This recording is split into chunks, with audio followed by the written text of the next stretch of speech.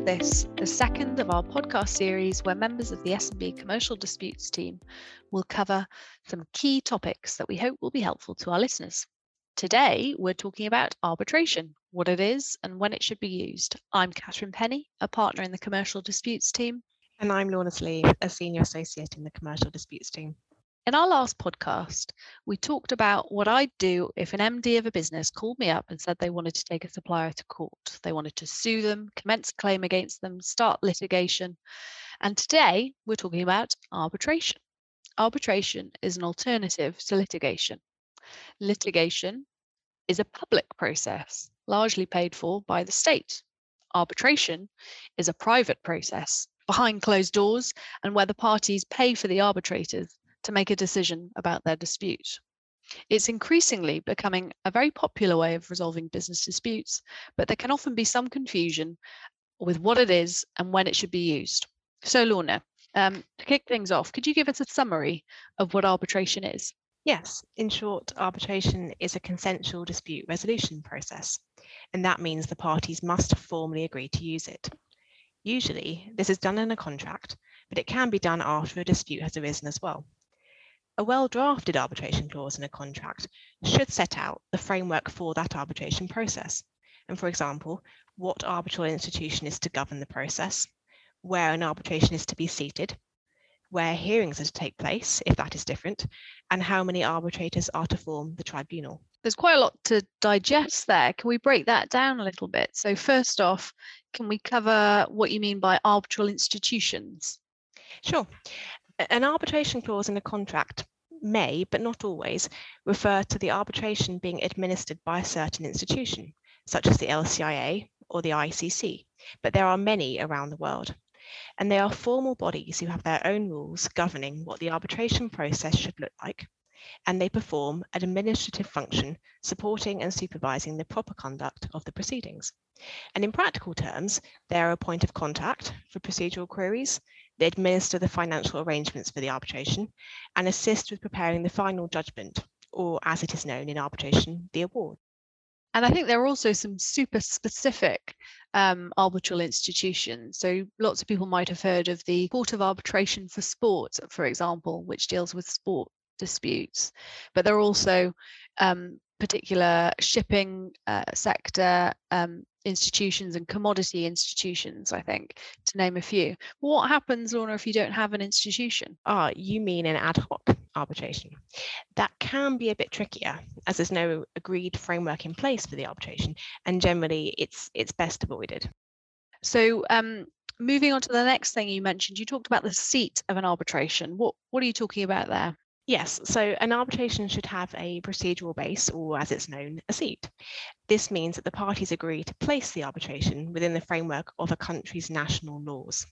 So if you have an arbitration seated in Hong Kong, if there are any challenges to the procedural aspects of that arbitration, for example, a challenge to the arbitrator's impartiality or any appeal to a final award, the parties are agreeing that those challenges are to be brought in the courts of Hong Kong.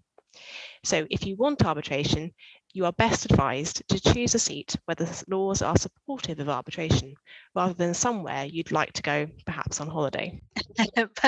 But the fact that the seat is in one location, does that necessarily mean that the hearings have to take place there too? Or what's the situation on that? No, not at all. They often do, but ultimately the parties are free to decide if the seat and venue for the hearings are to be different.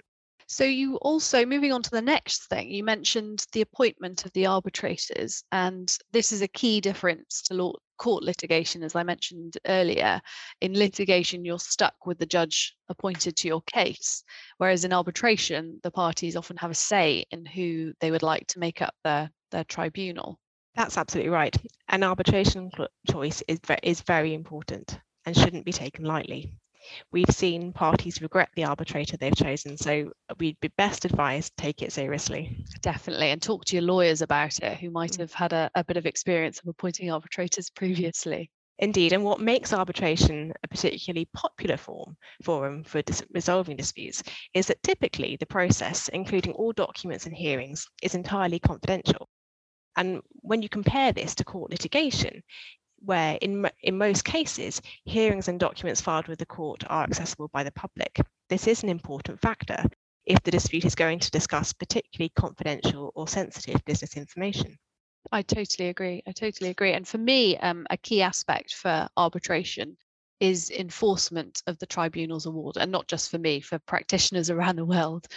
We mentioned enforcement in our last podcast, and we'll talk about it more in the future. But in brief terms, if you win your case but your opponent doesn't pay up, you have to take steps to force them to pay up, and we call that enforcement.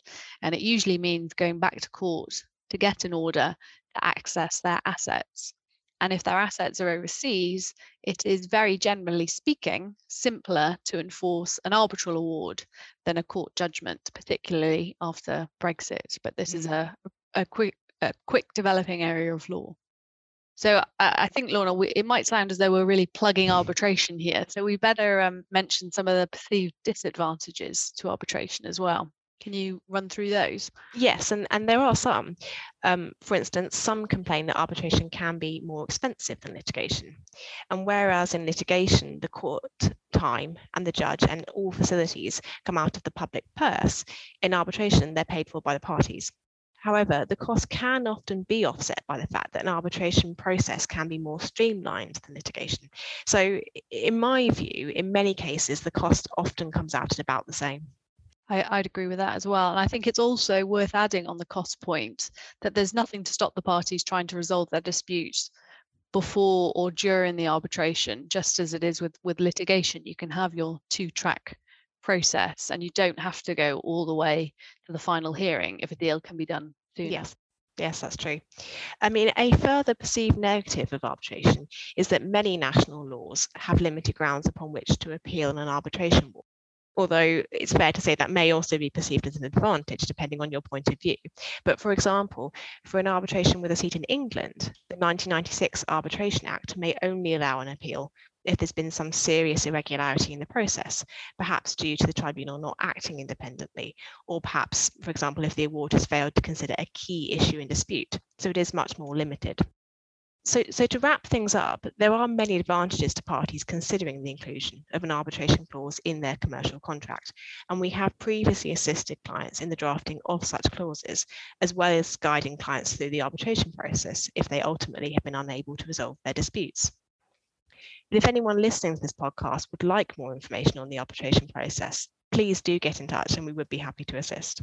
Absolutely. And we're very happy, although we're disputes lawyers, we're very happy to get involved earlier on in a transaction to provide a bit of guidance on an arbitration agreement to avoid potential litigation or arbitration on that down the line. So I hope that's been a useful overview for any of our listeners out there. And in our next podcast, we'll be looking into alternative dispute resolution, whatever that means. So do keep an eye out for that. Thanks very much. Bye. Bye.